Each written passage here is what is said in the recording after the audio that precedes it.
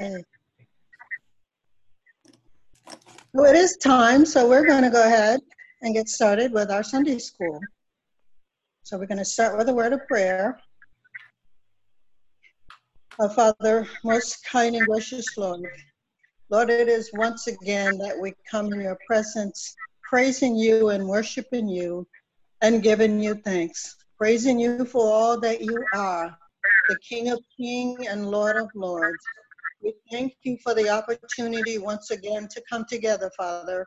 We're asking you at this time to help us, Lord, to understand your awesome word, the message that's in this Sunday school lesson, asking that you will touch our instructor today, Father God, that we, Lord, as your children, will receive all that you have in this lesson for us. We're asking your blessings on the community. We're asking your blessings on the church. The leaders of this flock, Father God, we ask that you will continue to bless and empower, Lord God. Asking you that you will continue, Father God, to watch over and protect and shield those, Father, that are daily in harm's way. You are a great and mighty God, and there is no one greater. And we put our trust in you. Asking today, Father, that in all things that we do, that your will be done. Bless us, even in this service, Father God. And Lord God, as we go forth, make us a blessing to you. Bless those that will come and those that are on the line already, Father. We just thank you and praise you and give you glory in the blessed name of Jesus. Amen. We are today studying lesson 14, which is the final lesson in this quarter, the Messianic prophecies. Subject of today's lesson is the King's eternal throne. The lesson text is found in Psalms 45, verses 1 through 17. And related scriptures to this is Colossians 1, 13 through 20, Hebrews 1, 6 through 12, Revelation 11, 15 through 17, 12, 10 through 11, and 19, 6. The time is unknown. The place, probably Jerusalem. Our golden text reads, "Thy throne, O God, is forever and ever. The scepter of thy kingdom is a right scepter." Psalms 45 and 6. Our introduction to this lesson will be read to us today by Sister Clara Smith. Sister Clara. Yes, ma'am. It is appropriate that the text for the final lesson of this quarter is Psalms 45. This psalm has long been regarded by Christians as a song of praise, extolling the Messianic King Jesus. It is a fitting culmination to our series of Messianic prophecy. Several issues need to be resolved in dealing with this psalm. Does it point to the future King and Messiah of Israel? What has been, the traditional Jewish approach? To become astute readers of the Bible, we must consider two important truths of biblical interpretation. Scripture informs Scripture, meaning one passage of Scripture sheds light on other parts. And Scripture is its own best interpreter, a warning against imposing personal views on the meaning of the text. These principles will serve us well in reading any portion of Scripture, especially passages where the meaning is obscure or interpretation may be difficult. At its surface level, Psalms 45 celebrates in idealized terms the wedding of a future Davidic king. At a deeper level, it points to the future Son of David, the Messiah, King Jesus. Thank you, Sister Clara. I don't know about anybody else, but The lessons that we've been having, especially in this quarter, has been so deep that you have to really get deep and study to get into it. This lesson is no different. So today's lesson has 4 outlines. Outline number 1 is the writer, and that's Psalm 45:1. Number 2, the king, that's verses 22 through 9. The king's bride, verses 10 through 15. And lastly, the king's children, that's verses 16 through 17. We're going to conclude that as our opening portion right now, and we're going to give way for our teacher to fully develop this lesson and bring it to us as God has given it to him, and that is in the person of Elder Michael McElwee. Thank you. Amen. Praise the Lord, saints. Praise the Lord. Amen. The king's eternal throne. It's basically, this is theological. I might not be saying that right. Somebody know exactly what I'm saying, but nonetheless, I'm not asking anybody to correct me.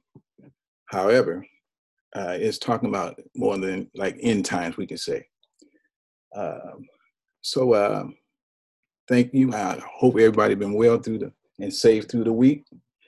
So we're going to look at our outline, like you said, the writer, and this is what we're going to deal with first, is the writer here in Psalms 45:1. Although it's 150 Psalms here, but here in this final lesson, we find a royal wedding, or a love song, if you will. It communicates the great joy of the day when Christ will be reunited with his bride, which is the church. It seems that the poet here, amen, I'm going to say poet, I'm going to say writer, I'm going to say psalmist. All three of them, we're talking about the same person. It seems that the poet is writing of a specific Jewish king whose identity is unknown. And Psalms 45 is a unique psalm. It was written to celebrate a wedding of a king and to declare his magnificence. It is said about half of the Psalms in the book of Psalms is attributed to David. His son Solomon wrote 2 of the Psalms. Ethan wrote 1. Moses wrote 1. Psalms 45, however, remains anonymous, just like whatever remains in the Psalms. Like I said, it's like 150 Psalms, and there's a lot of Psalms there that are unknown, have unknown writers. Some commentators on the Psalms think that the Messianic Psalms have a dual meaning. I mean, you might have seen this in your lesson. This is another way of saying Psalm 45 meant one thing before Jesus came to the earth, and something else after he had arrived. Because Jesus in his first advent, he came and he suffered, bled, and died for our sin.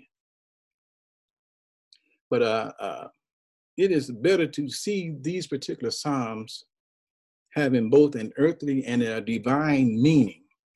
They speak of the historic king of Israel, as well as the prophetic king, Messiah. Some commentators, they do have a problem with Psalms 45. But nonetheless, we're going to try to do the best that we can, because I'm going to need your input. And like Sister Ratcliffe said earlier,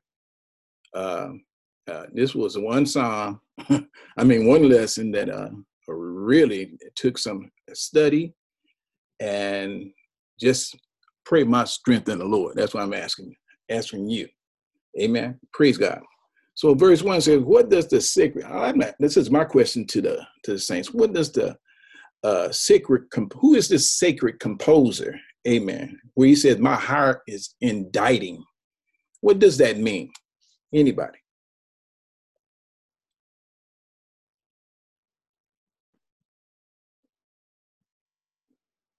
Praise God. You know, it could mean eagerness, right? It's some kind of emotion of excitement, right? Like being overwhelmed or overjoyed or something like that, overflowing. This psalmist was overflowing with love, amen, for his king. And so it was just like he just had it. He was so geeked to want to say something, amen, about this king of his, amen, at this particular time. And he says, I speak of the things which I've made touching the king. Here it is, something the writer must say, and he wishes he can tell it. Now, John MacArthur, he says that this particular writer's tongue was, he said that he wished that he could tell it, but his tongue was moving faster than his pen. Anybody else have anything on verse 1? Because he said, my heart is inditing a good matter. I speak of the things which I have made touching the king. My tongue is a pen of a ready writer. He was like a ready scribe, or he was skilled and all of that. But he wanted to write something here, and he couldn't wait. The ideas and everything was formulating, and it was on his tongue, but his pen couldn't catch up with all of that. Anybody else? Can y'all hear me?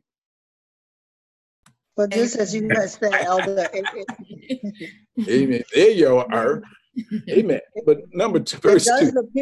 It does appear that, as the writer has saying, my heart is inditing a good matter, that there's just so much. He's bubbling over with ideas and pride and goodness and things, As when God has done something great for us, we can't wait to get our testimony out. But in this case, it is just like all of these things he wants to say, and it is almost overwhelming to his heart right now, just bubbling over, trying to get it out. So he's trying to fin it.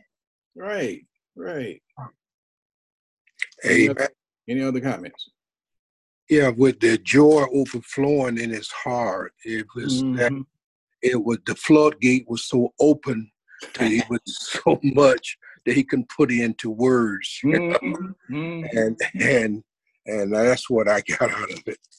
Amen. So it was saying here, the next verses, all the way to verse 9, is talking about the king. But we want to go through them as expeditiously as we can.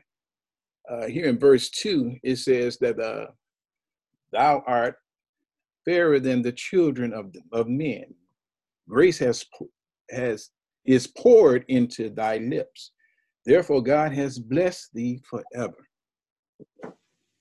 The king here in Psalms 45, amen. It says that this is, what I said in regards to his tongue being to where he was moving faster than his pen.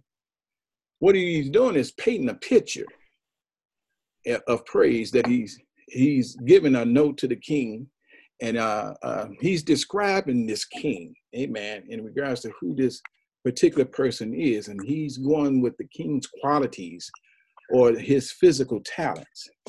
He said that the king is a good-looking person. The king is handsome, attractive, and it was alluding to some of the other kings in the Old Testament, talking about King David there in 1 Samuel 17:42, and talking about King Saul. They said he was tall, dark, and handsome, but he had no brains.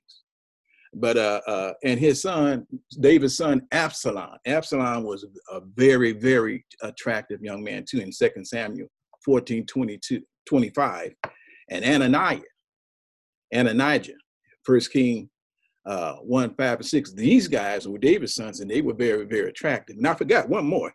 At 8037 Lark Lane, Elder Mack, I'm going on. Yes, sir. Anybody else have anything on verse 3? We're talking kings here now, okay? Well, I'm on co-heir with Christ. Yeah, he's king in his house. So what is the implication by the words grace? It's poured out on his lips and all of that. What is that? What is that saying? God has anointed this king's lips or his words, right? He anointed the king's words, and referencing back to Luke, the 4th chapter. There in Luke, the 4th chapter, we find, in starting with verse 18, but it's in your lesson, it has 4:22, and I'm going to go with that one as well. But in Luke 4:18 through 20, let's go say 4:18 through 22, is where Jesus was given his commission in regards to how he was going to go out and do what he was sent to do. And when he got done saying what he was going to do, he said he closed the scroll or closed the book, and he sat down. And it was where it said that all who bore witness to that of his reading marveled at his gracious words, which proceeded out of his mouth. Amen. Then we find another time when in John, the 7th chapter, right, where the Pharisees told some of the officers there to go and arrest Jesus. Amen. There in 7:32, but in verse 46, when they came back, they said, "What happened?" You know, they said they had never. What did they say? They never had heard a man speak the way, amen, this man speak. Man. So what God did was lavished his grace on the king. Anybody have any other comment? Just the word of the Lord, it just captivated them, and to the point to where he was so caught up in what he's saying, they forgot about the mission, what they came there for. And it just shows that the anointing of God has such of an impact. They were mesmerized, you know. It's even as today, you know, you can get a message can be right to the point to where it just, you know, you get caught up, emotional and everything. It just bring you to the point of being humble and to his mercy. And that's what the word does. I mean, Jesus had that knack in him. It was soothing. It was medicine to the soul. Amen. You know, Jesus, he came as 100% man, right? And 100% God. So in saying 100% God, for those, amen, out in the world who don't really understand that, the 100% man is they could probably relate to. But even at that, our Lord King Jesus, he said, no guile was found in his mouth. All that had happened to him, all the ridicule, all the attempts to kill him, amen, he got angry, but he sinned not. He talked about the disciples, how little faith they had. He was angry with them. He turned over money table. He wasn't using any kind of bad language as a result of what he was doing physically compared to who? Us, right? Amen. We know what it don't take hardly anything for us. Amen. You done pushed the wrong button here. Now, you done knocked the chip off my shoulder. So I'm gonna deal with you. You know, this wasn't Jesus. God has lavished his grace on this particular king. Amen. So gracious words as a result proceeded from his mouth. So the fact that Jesus fulfilled the words of this particular Psalms to a greater degree, right? To a greater degree than could be said of anyone else, lends weight, amen, to the case that this particular Psalm is messianic in every point, and it points to Christ. Amen. Well, Hebrews 1:6-12 tells us that his throne is forever and ever, right? And his years will not fail, even though all else will grow old and perish. That's talking about who? That's talking about us.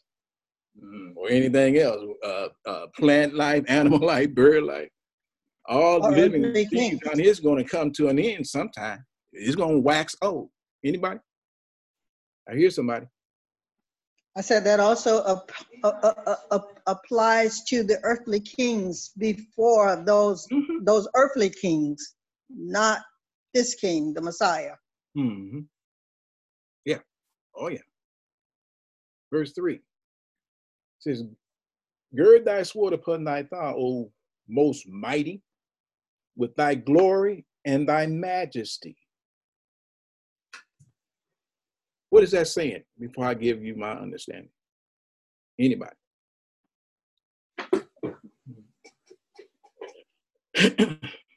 How did Jesus secure his throne? Well, it's interesting, Elder, because at first he came meek and humble, but we know that when he returns, not only is Christ a lamb, but he's also a lion, as Revelation says. So he comes back with authority and power. Yes, sir. These verses show that he's a warrior, a prepared warrior, because it begins to talk about the equipment that he has. Anyone else? That's good. I always like to look at it like, you know how we go to our closet and we put on different suits or clothes. It's like Jesus was God's vehicle here on earth, how he suited up in him and how they became one and walking. I mean, it was just like, you know, he gave him everything. He had powers, authority, scepter in his hand, you know, and that's why he was able to know everything and did it correctly because of the God that was in him. It's like that they decided that God suited up himself to come down to deal with our issues and things in life. That's the way I just sometimes look at it. Amen. I know last week's lesson talking about he put on the whole armor, like the whole armor. Exactly. You know, the breastplate of righteousness, the helmet, and all of that. He was putting these things on, alluding that that's what we need to do. Because we image Christ, we're Christ-like. So we do 6th chapter of Ephesians, the same thing. You know, we put on the whole armor of God to fight a good fight for the Lord. The eternal King here, he secures his forever throne by conquering his enemies. He even tells us that we are more than conquerors, right? I mean, Elder C, right? He didn't correct me or anything like this, but I said, yeah, I'm a soldier and all of that. But then I think he had some comments later on. He said, yeah, but I think it's more that we are warriors. Amen. We are warriors. We are fighting a fight, amen, in regards to these three enemies, the world, the flesh, and the devil. And man, we got to be prepared for these enemies. And we got to be like Jesus. We got to put on this armor. But this eternal King, amen, secures his throne by conquering his enemies. So whatever these adversaries that we have out there, we're more than conquerors and well able to get the victory. We fight from victory we already got. So we stand on the victory that we have. And from there, you put up your dues, right? Amen. So he's a warrior king, right? The lesson says he's a hero with a messianic title. Psalms 24:8 said, who is this king? Who is the king of glory, right? Strong and mighty. Amen. Isaiah, mighty in battle, right? This is the king. Psalms 24:8. Isaiah 9:6 says that his name will be called what? Wonderful Counselor, Eternal Father, Prince of Peace. Amen. Mighty God, right? Amen. He's mighty in battle. Amen. Wouldn't you not have him fighting for you? Or amen. Yeah, but you know, like I said, we're co-heirs, and all of this up until the point that Christ takes us, my brothers and sisters, up out of here. All of this is for us. Amen. Every last bit of it. And we can do cartwheels, backflips. We can definitely rejoice in the fact that these things that God the Father, God the Son, and God the Holy Spirit are doing in these times are for the men and women of God today. Amen. Anybody else? That's good. And verse 4 says, And in thy man, we still talking about the king. And in thy majesty ride prosperously because of truth and meekness and righteousness. And thy right hand shall teach thee terrible things. Anybody want to take a stab at that first? Yeah, those words, truth, meekness, and righteousness. The commentator talked about how it's not usually associated with warfare, but these are associated with the Messiah. So truth, the fact that he's meek and righteous. Right. Anyone? That's good. Anybody else?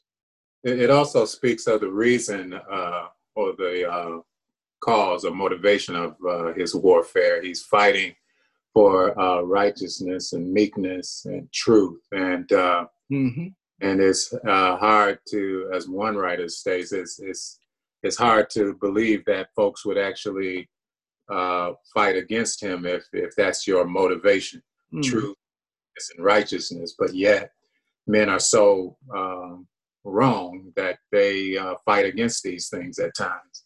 And so he comes for the purpose of not only fighting on our behalf, but he's fighting for truth and meekness and righteousness. See, and he's right. We find in Revelations, I didn't really look at it. I was in my mind to look it up in regards to what he was riding on. It said he would ride, right? Ride prosperously. He's riding here though.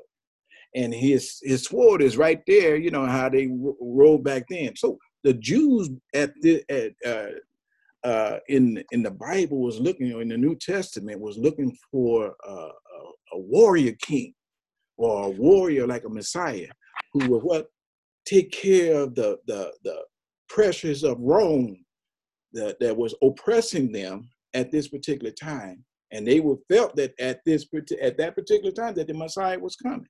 Well, they were right. He was coming, but he wasn't coming like they thought he would, like a warrior king. But now this is what he's going to come as now. Amen. He's going to come like that. And I'm quite sure they probably had prophecy back then to state that this is how he's going to come, because Old Testament prophecy was way back. I mean, a New Testament prophecy was way back in the Old Testament as well. How do we know that? Oh, what? We talking about Psalms 45? Yeah. Amen. So it says here, the writer wishes the king success in his military pursuits. His sword was girded, right, at his side. And it speaks of authority and dominating power. He confidently leads his troops to victory. What troops? He said, we're going to come back with him and the angels. Amen. And do some warfare down here. So the splendor and majesty speaks, his splendor and majesty speaks of his past victories and additional victories every time he marches out. Every time the Lord marches out, brand new victories over and over and over again. How is that applicable to us? I mean, I'm not in tomorrow yet, but when I go out tomorrow, hey, I'm still, if the Lord blesses, I'm going out with what he's given me today and yesterday to get to be a conqueror, to get the victory in areas where I didn't get the victory in today or yesterday. At least there's the opportunity, right, to do that. Man. So these are additional victories that he's going to accomplish as he marches out. Every time he marches out, his glory and majesty are enhanced out, he says, by his truth. Y'all mentioned that. Amen. His majesty is enhanced out by his meekness. Amen. And his righteousness. So I know, Martin, you said that these attributes are not necessarily connected to warfare, right?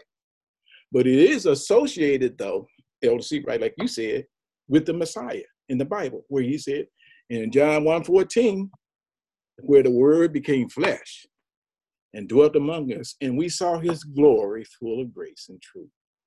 Amen. He ain't getting, he's though remember he divested himself when he came down as man.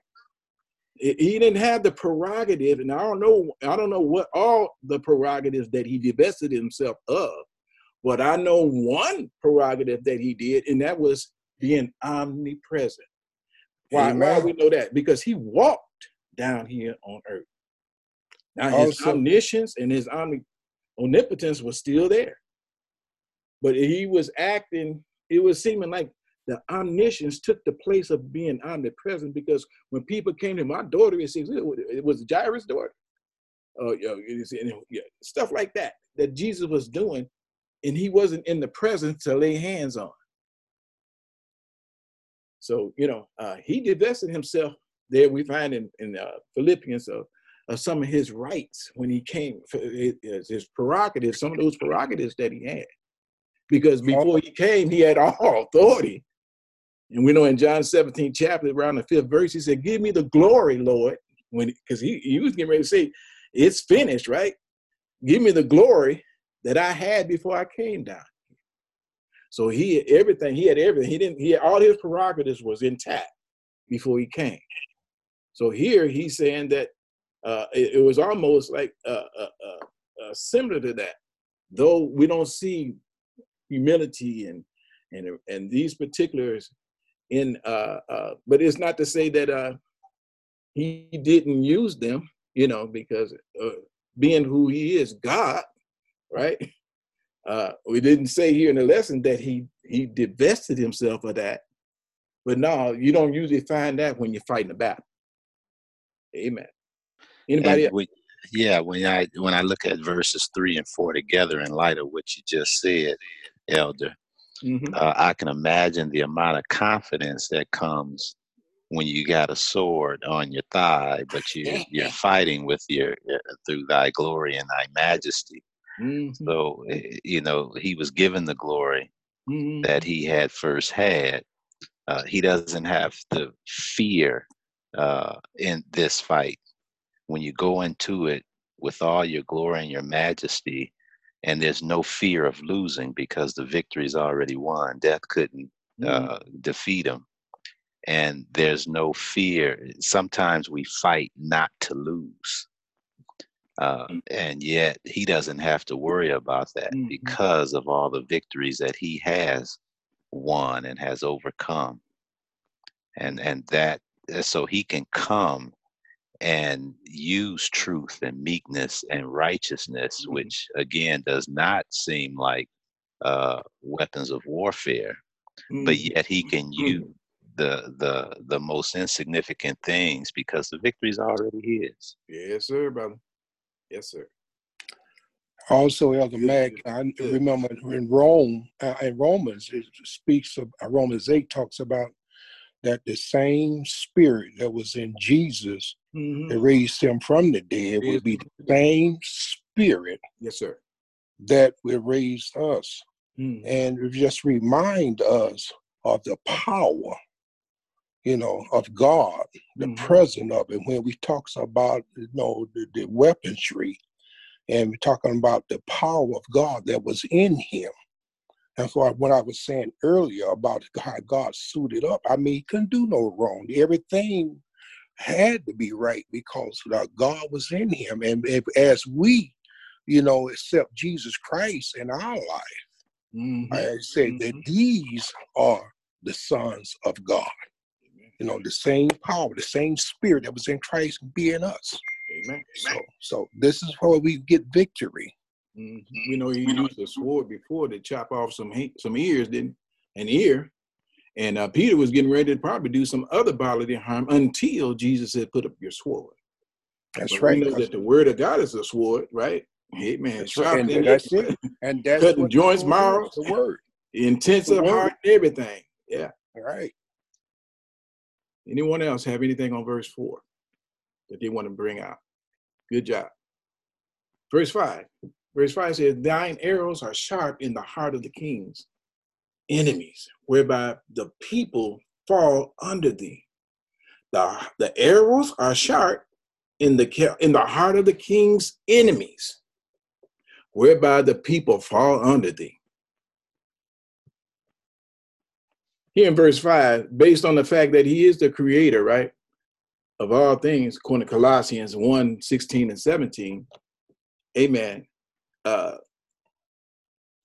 These things give him the preeminence in everything. The psalmist emphasizes here that there is no escape in judgment, none, because the sharp arrows of the Messiah, amen, he can't miss. It's going to reach every enemy that he has. He can't miss. Nations will be subdued, for Christ is the king, is king. And when he comes back, we find in Matthew, the 25th chapter, you know, they'd be saying, Lord, Lord, when did we do these for you?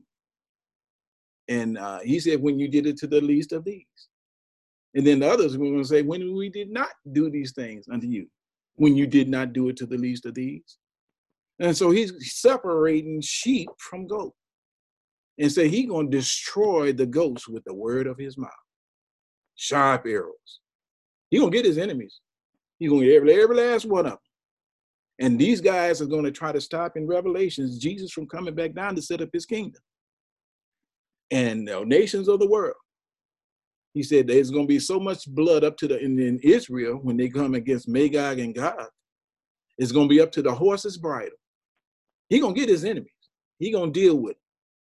Amen. And you know what? He deals with us. He chastens us. He don't like wrong. He don't like wrong. He give us another chance. Until he's long suffering, right? But another chance and long suffering, is that everlasting? No. It's going to come to a point where it could be, I gave you, and yesterday you did, and I gave you to tomorrow. Or the next hour. I'm going to deal with you whenever it is, because we are under the created time right now. Long suffering is a created thing. And God uses his long suffering based on time for us.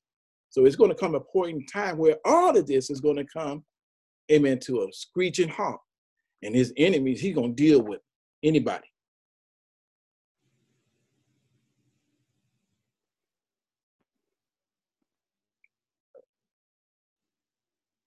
We see a transition of power in Revelations 11-5 when the kingdoms of the world are become the kingdoms of our Lord. The king, like I said, during the millennial kingdom will rule with a rod of iron. Why would he rule in the millennial kingdom, his kingdom that he set up for 1,000 years? Anybody, why would he rule with a rod of iron there? Because he's going to bound Satan for the whole 1,000 years of the millennial kingdom. So why would he rule like that? Anybody? Yeah, he still will have an issue with people that are trying to be right. There you go. There's a fallen nature going on there, isn't it? Oh, yeah. It was a fallen nature after Noah, right? Remember Noah? He only had his three sons, their wives, and his wife. Is 8 in all. And guess what? They procreated the world, and sin was rampant all over again. Mm. And that's the same thing is going to happen in the millennial kingdom. You said, wait a minute, the sheep is going into the millennial kingdom. Aren't they saved? Yeah, they saved, but they're going to procreate when they get there. You got 1,000 years, they're going to procreate. Mm-hmm. And so you're going to have a sin nature that the sin nature of those that didn't really recognize who Jesus was in the millennial kingdom was going to rise up against. And he's going to lose Satan in the end. And this is where the rebellion is going to come from.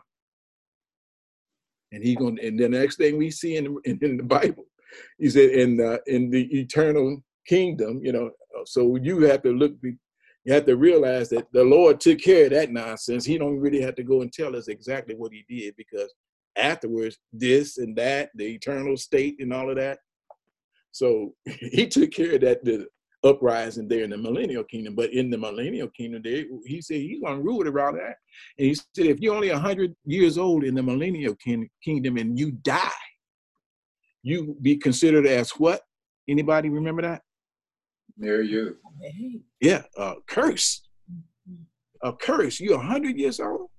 Because you're supposed to live, if you go in there at 75, when it's all said and done, you're supposed to be 1,075 years old. So if you die at 100 years old, wow, So it would be universal in scope, right? His dominion will be over the entire earth, which is prophesied in Genesis 49:10. He said, the scepter shall not depart from Judah, nor the ruler's staff from between his feet, until Shiloh comes. And to him she'll be obedient, and an obedient people. Amen. And this is he said the scepter is already been established. Amen. And it won't depart from Judah. Anybody want to add to that? Verse 6. As we move on. Thy throne, O God, is forever and ever. The scepter of thy kingdom is a right scepter, right? It's a right scepter. Okay. Anybody want to try to give something on that before I go?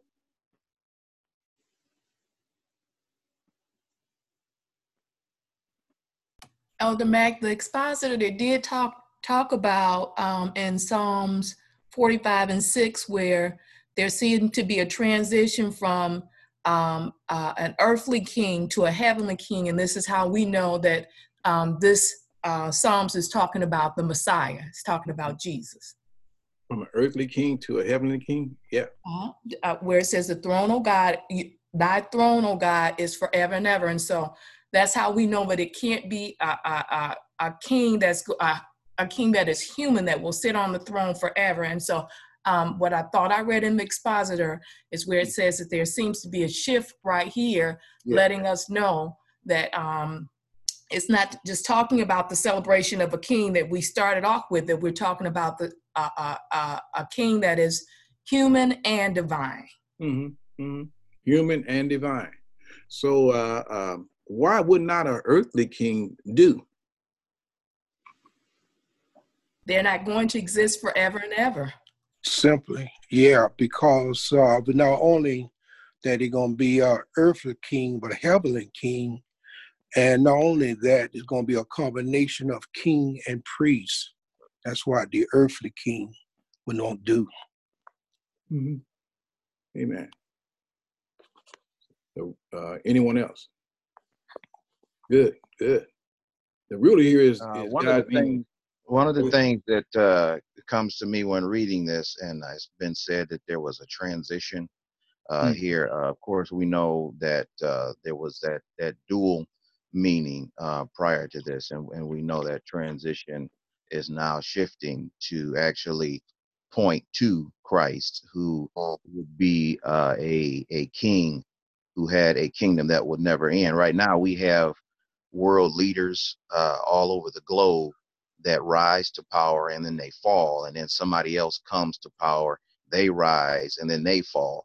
But this is saying that this is the King of Kings and the Lord of Lords. He is going to be the last of the kings. He's going to be the last of the lords. He's going to be the last of the rulers, and his kingdom is going to last forever. And it's not over a geographical location, over the entire world.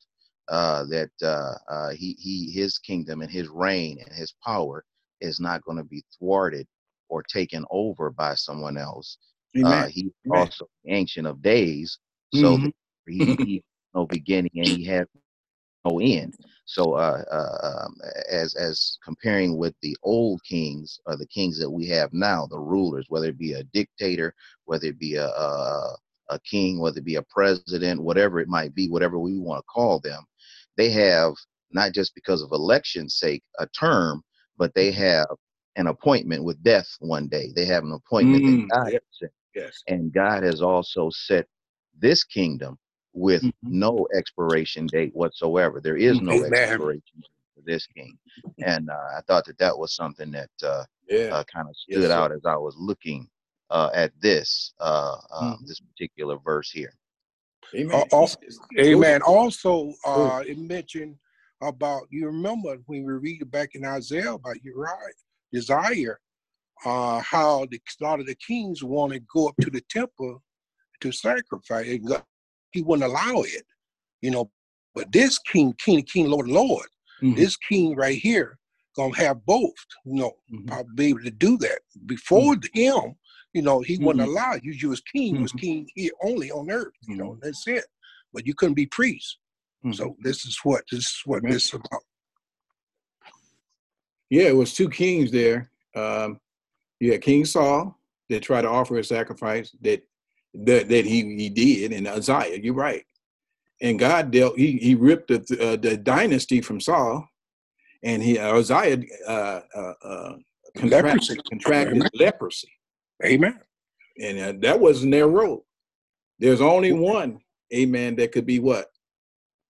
One man, amen, that could be priest and prophet. Amen. And amen. well, we know that, wait a minute, I'm gonna have to take that back for a minute, because we have Moses and Samuel, right?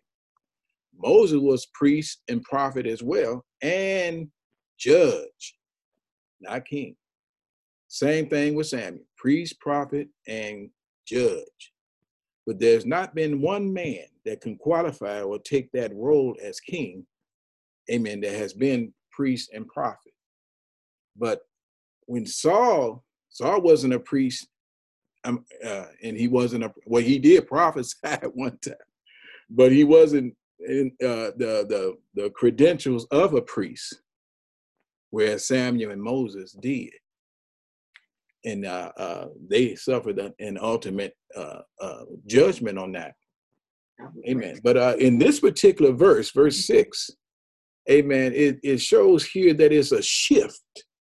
Amen. So it can build up our understanding just a little bit more of who this king is. He said the ruler here is God, meaning Elohim, right? The Messiah.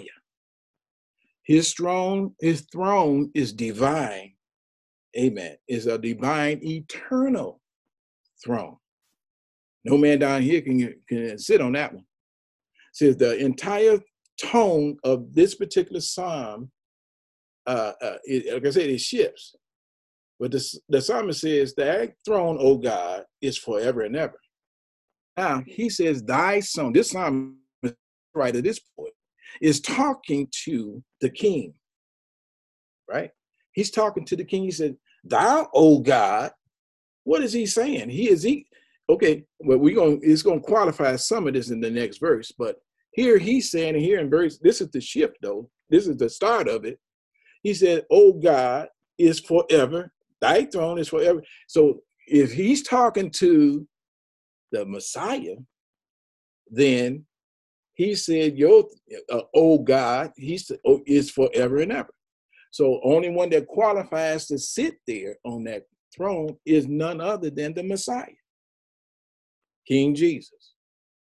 The scepter of justice is the royal symbol, amen, that establishes his authority, his rule of integrity based on the laws of God. So here, this is who he's talking about. He's really alluding to the fact that the Messiah here is God. Amen. Old Testament prophecy in regards to what's going to happen later on. What is that psalm, that particular scripture where we look through a mirror darkly right now? Amen. And we're going to see, somebody can help me with that if they know the particular verse. But nonetheless, this is that's how this is. We see these things.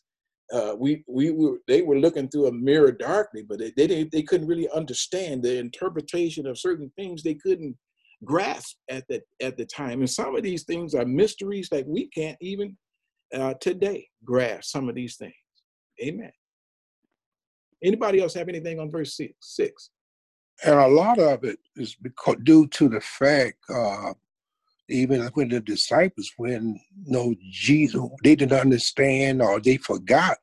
And the Bible reminds us that it was the Holy Spirit that brought a lot of these, remind them and brought a lot of these things to heart. And it's the same thing with us. I mean, without the Spirit of God in us, I mean, we will be likewise. But that's what reminds us. That's why we go to church. That's why we on the line now. As being reminded of the goodness and mercy of the Lord. I mean, it's a daily feeling, you know, and this is what it's all about. Amen. The lesson said that here in verse 7, I'm going to read that. He said, thou lovest righteousness and hatest wickedness. Therefore, God, thy God, hath anointed thee with oil of gladness above thy fellows. I'm going to read it again. Thou lovest righteousness and hatest wickedness. Therefore, God, thy God, hath anointed thee with what? Oil of gladness before thy fellows. So this description of the king shows both that he is what, Sister Flora? Divine, right? And human, man and God, right? Amen. At the same time. And this description only fits one person, the divine Messiah, King Jesus. In his deep love, right, for righteousness, he opposes all forms of wickedness. Why would King Jesus oppose wickedness? Why couldn't it just exist around him? Anybody?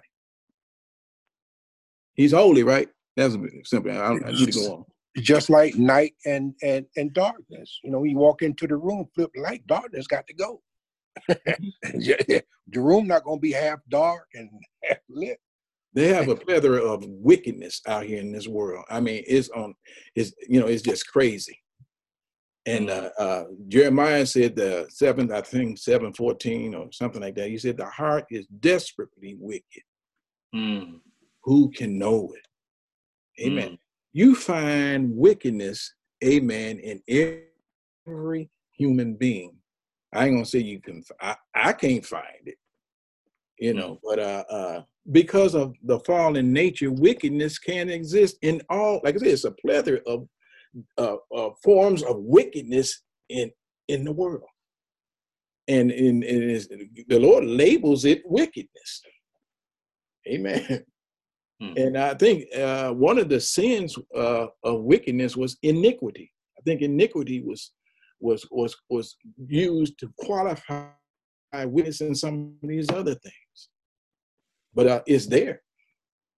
Amen. And in the fallen nature of man. And so naturally, God, who is holy, he's going to oppose anything like that, all forms of it.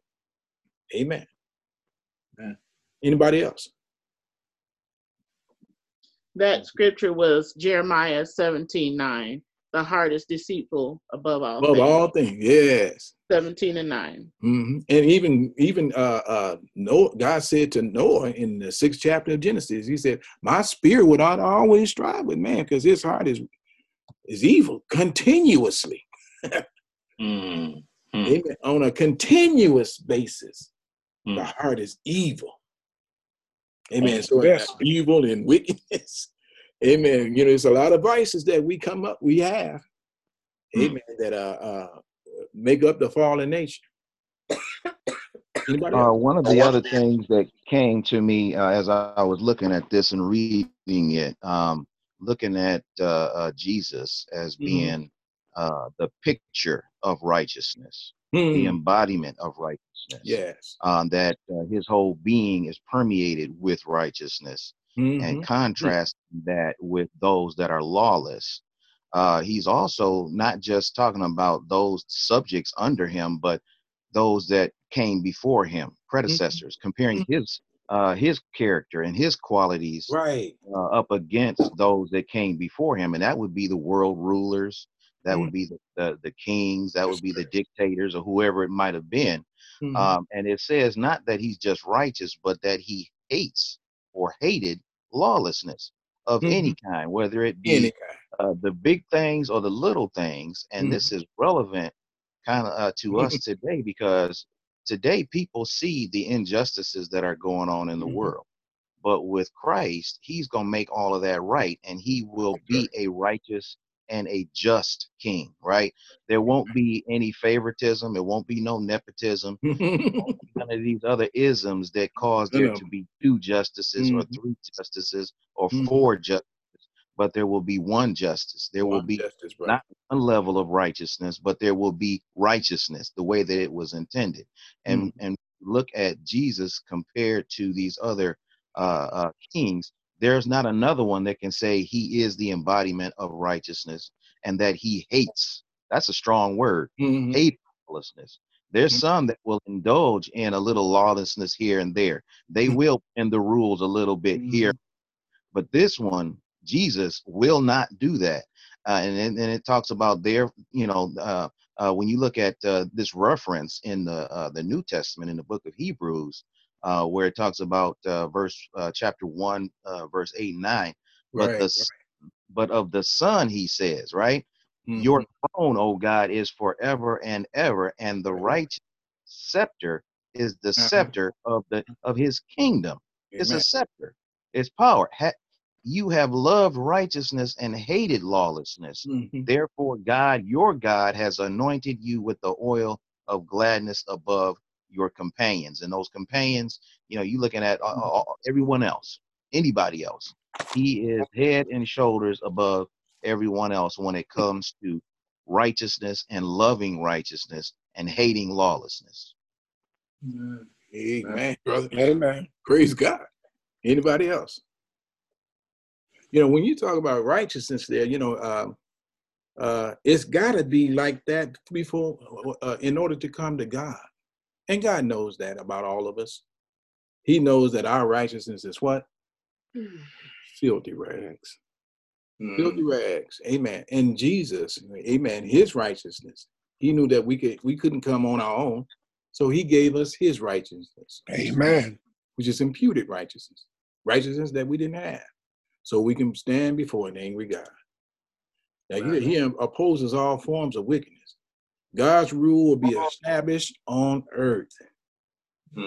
Our Lord, as the descendant of David, inherited the royal throne. And Elder Jews, you just got through reading it in Hebrews 1, 8 through 9.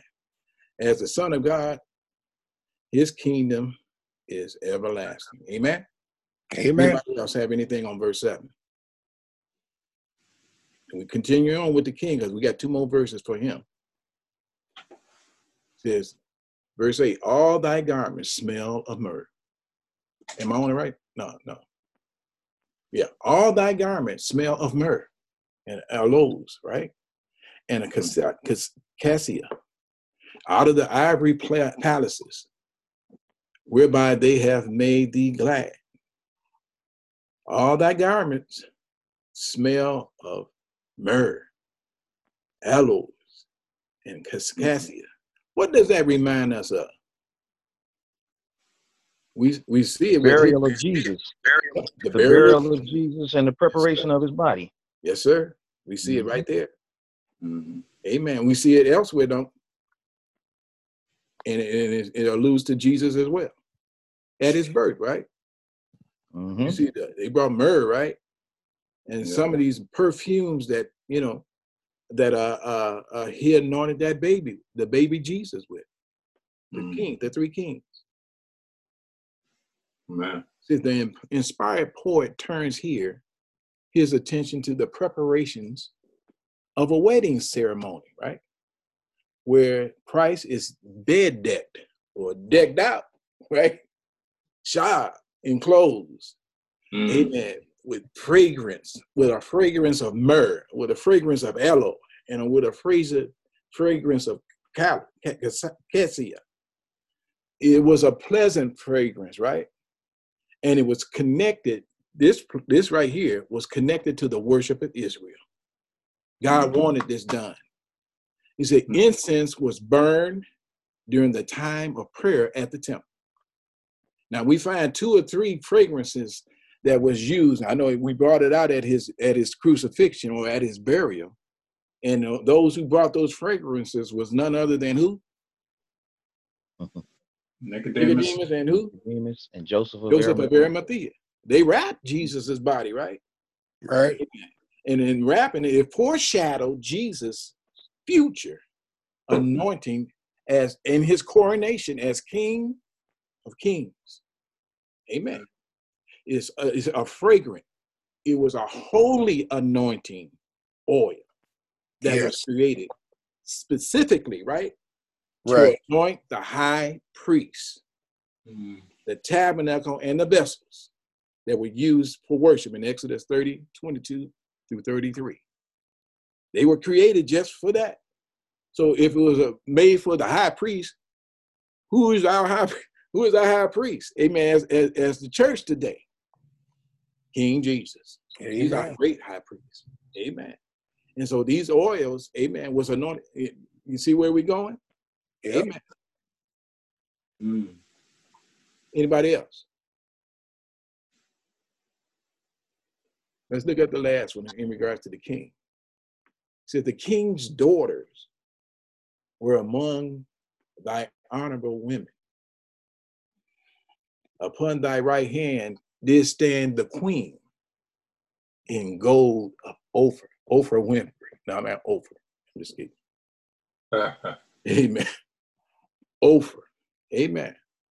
Anybody want to say anything about that? It says in this particular wedding, right? Among the attendants, we find the royal female guests and the daughters of the king, revealing that this royal wedding includes only the most esteemed guests.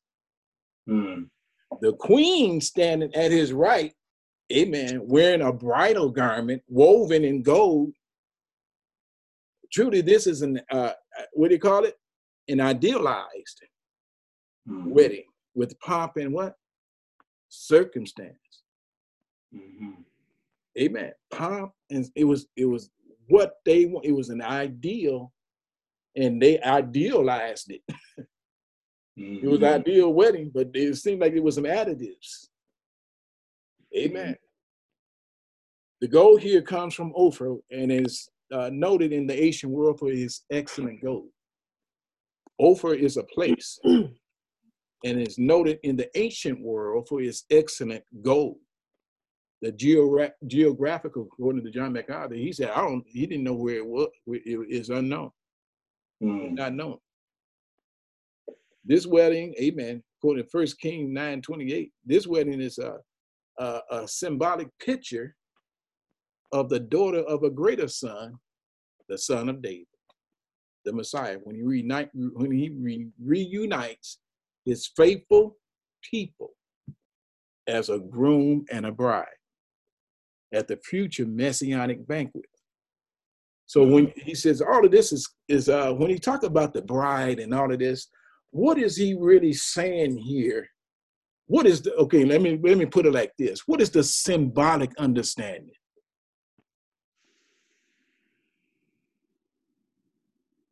You know what I mean? When I say that, what is the wedding is a symbolic picture of a daughter of the greater son, David, which is the Messiah. The church.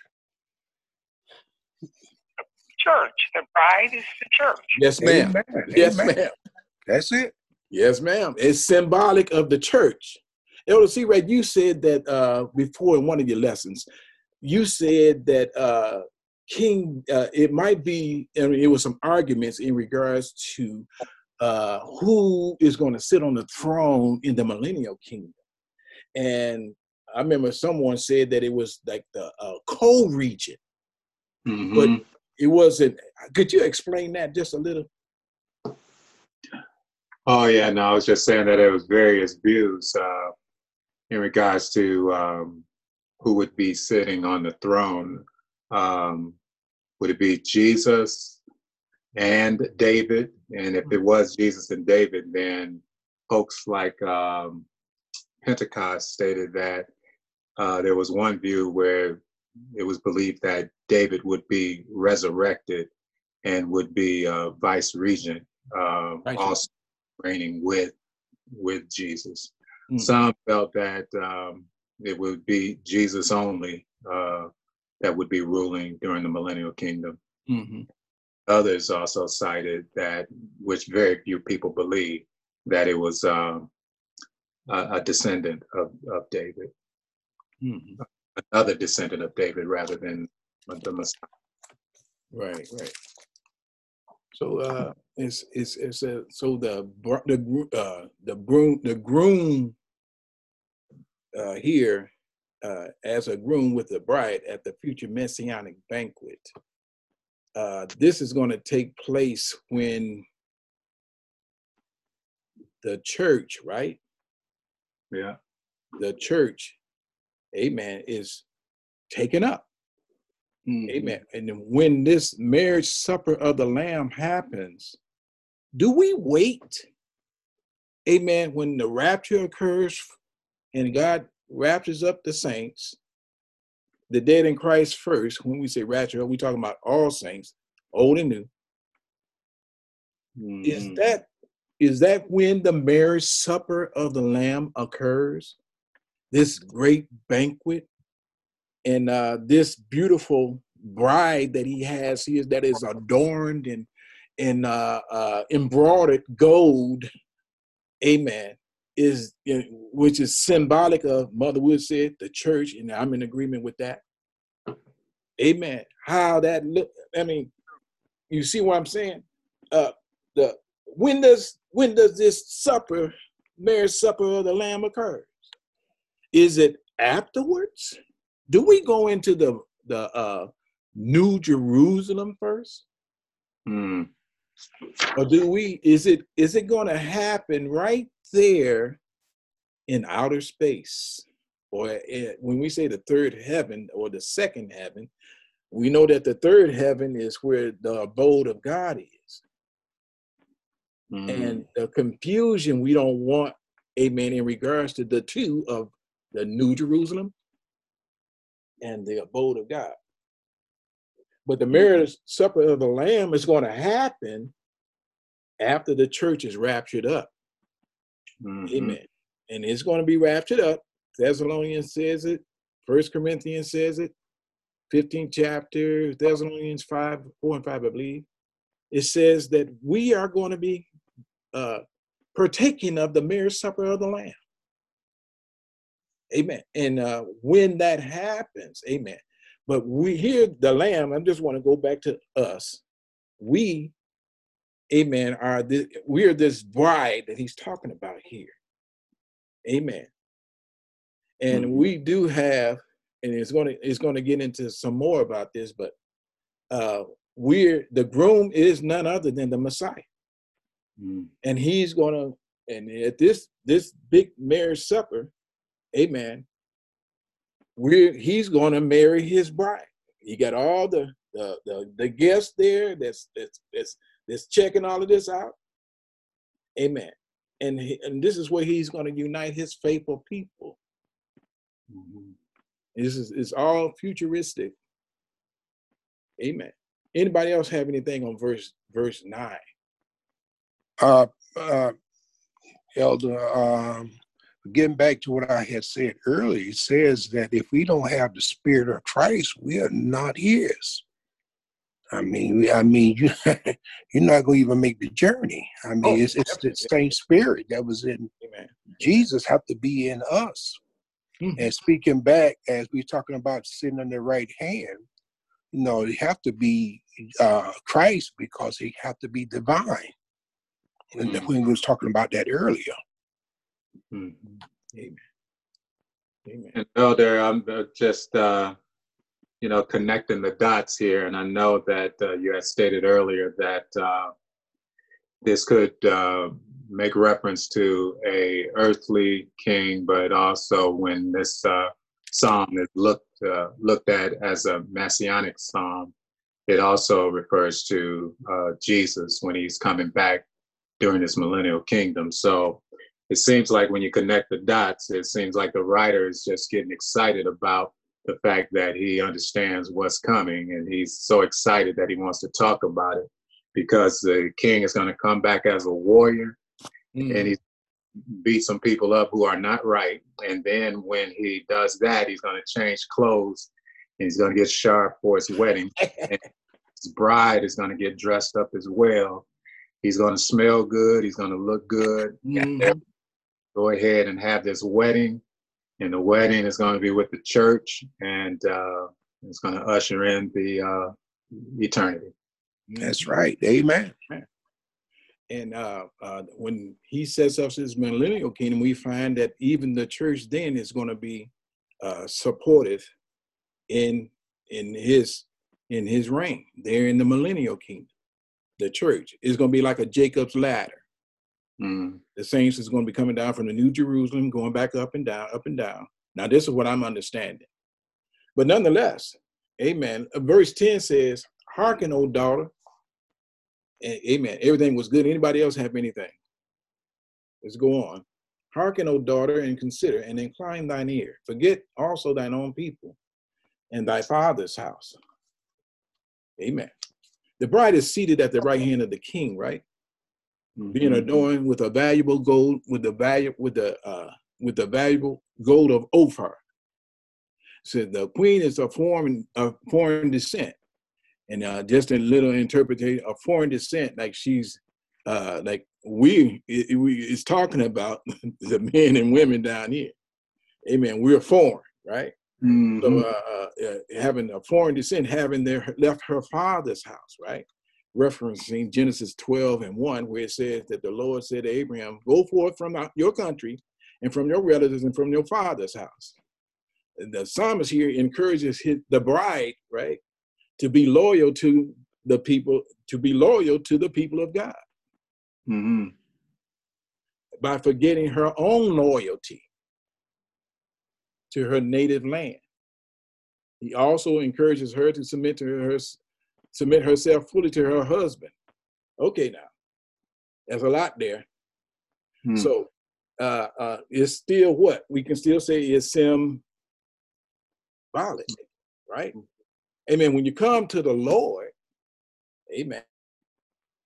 You come to the Lord, you have to give up. You know, it says 2 Corinthians say what? 5:17. If any man be in Christ, he's a new, old things pass away. You got these things that are going to have to be given up. Amen. Mm-hmm. And he's not going to seal you with the Holy Spirit, but nonetheless, even being sealed with the Holy Spirit, we find ourselves going back to Egypt at times. But here he's saying that you need to be loyal to your husband. Now that alludes to as well to, amen, Ephesians, the 5th chapter, doesn't it? Where he tells the husband to love your wife and Christ love your church. And we talking about a submissive type of thing here. Mm-hmm. So the psalmist encourages his bride to be loyal to the people of God and forgetting her own loyalty. And there's another example of that is as in the book of Ruth, the 1st chapter, the 16th verse, where Ruth said, do not urge me to leave you. She's talking to her mother, Naomi.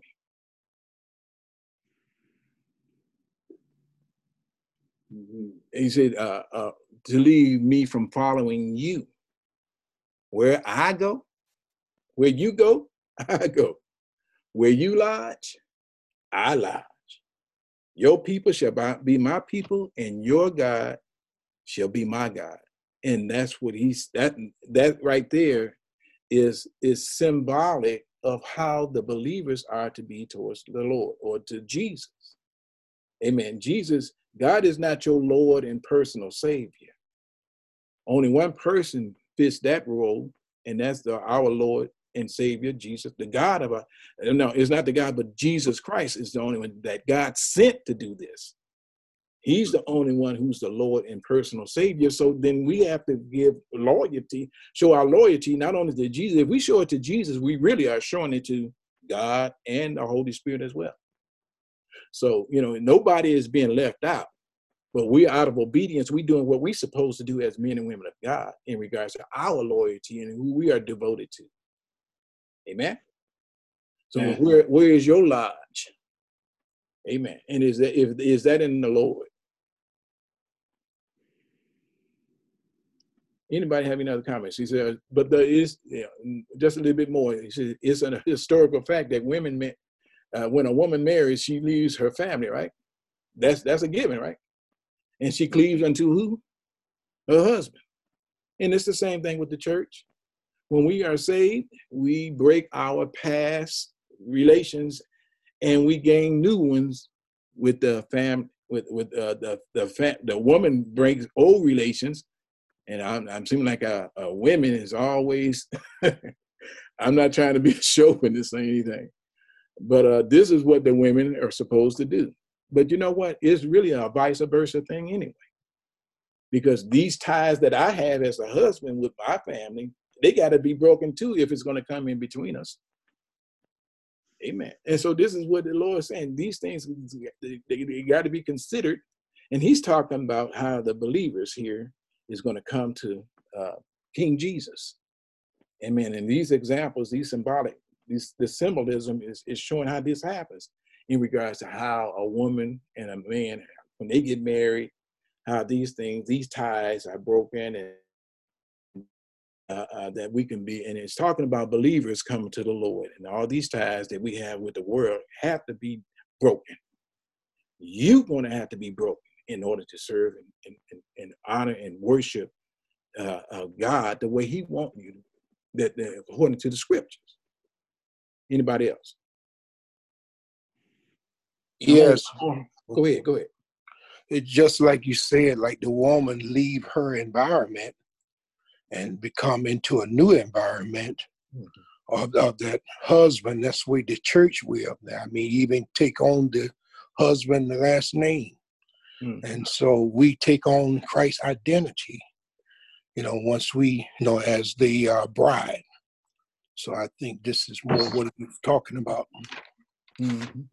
So verse 11, let's go, let's get on through this, man. We got all these verses, but we might not be able to get through them all, amen, because of time. But I don't know if anybody's going anywhere, but nonetheless, amen, the king is God's anointed representative. And I don't want to violate, I don't want to be out of line, Sister Ratcliffe.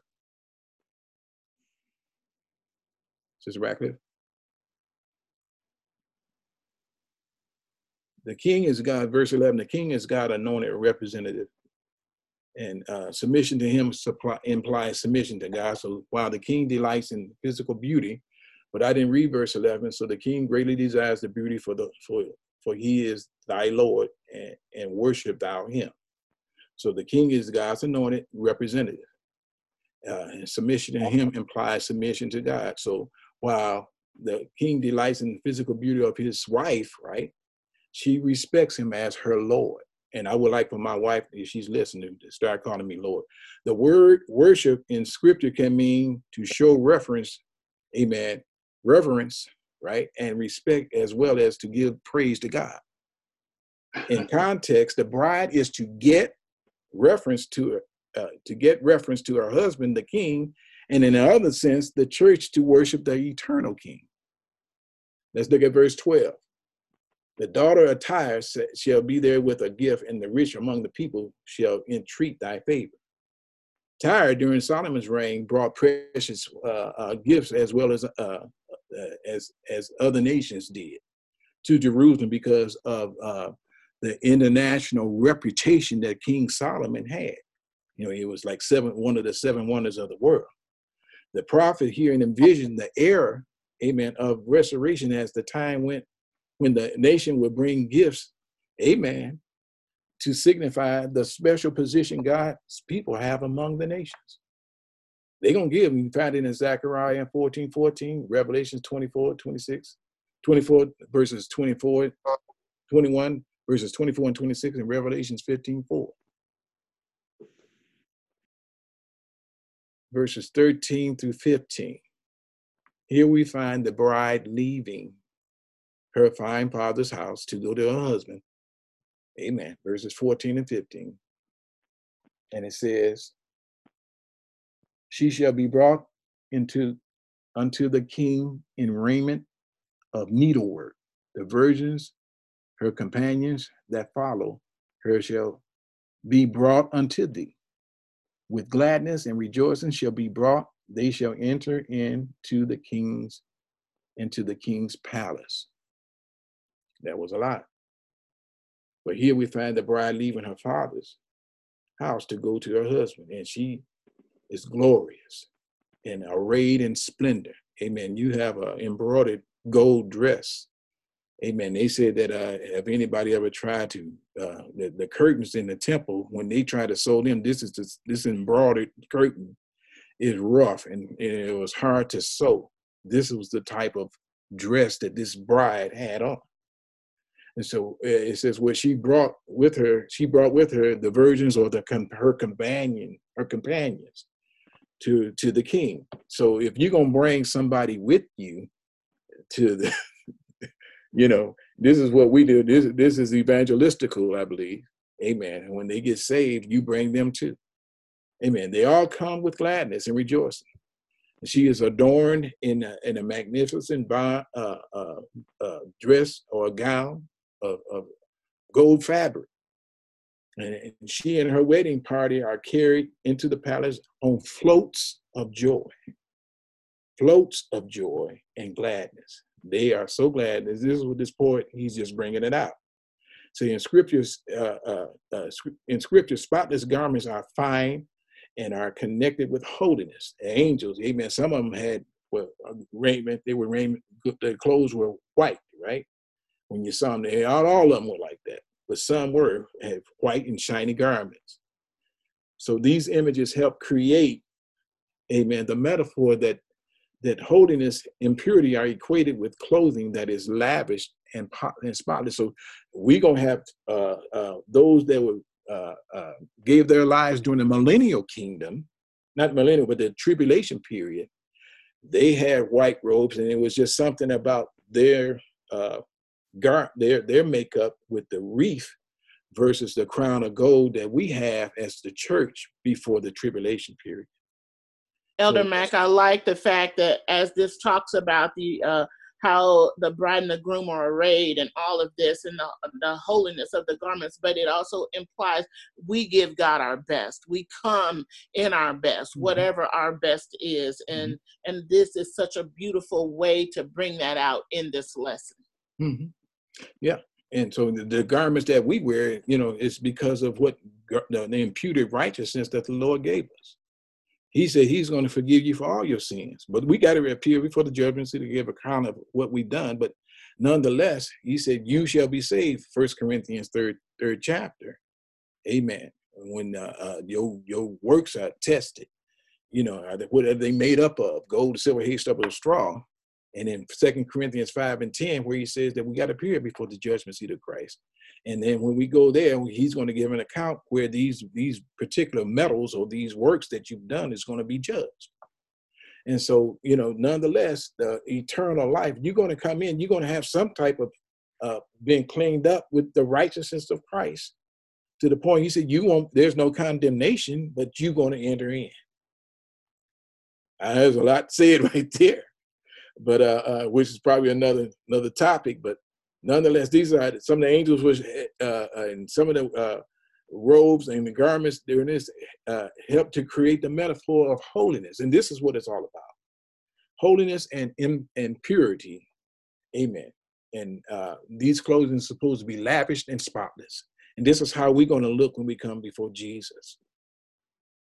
In these last two verses, amen, he says, instead of thy fathers shall be thy children, whom thou mayest make princes in all the earth. I will make thy name to be remembered in all generations. Therefore shall the people praise thee forever and ever. The king's children, the poet now moves, amen, from the queen to the king, right? And as the most prominent member of the wedding party, who is the king, right? The final two verses make references, amen, to children who result from the royal marriage, right? Amen. As Samuel prophesied, God promised that David would not fail to have a descendant ruling on the throne of Israel. 2 Samuel 7 and 12 and 16. It says here, God's covenant promise that will come, God's covenant promise will come at the return of Jesus Christ. Therefore, the king's name will be remembered throughout all generations. Amen.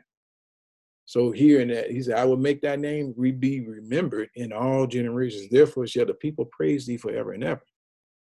Amen. So the children that he's talking about here moves from the, when you see moving from the king to the queen to the king, makes reference to the children who result from a marriage, the marriage supper of the Lamb.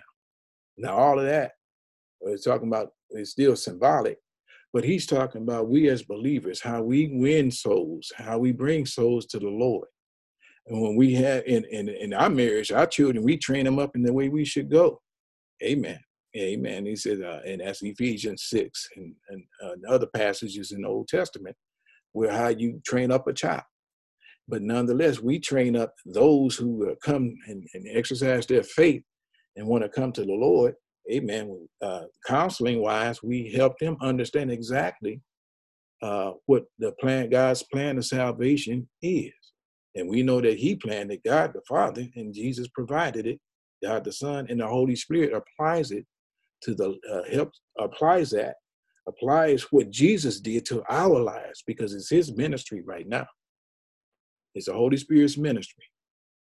So on that note, anybody have anything else, amen, in regards to this Sunday school? I know there's a lot there, and it's a whole lot more. But is there anybody else have any more comments, amen, in regards to the lesson?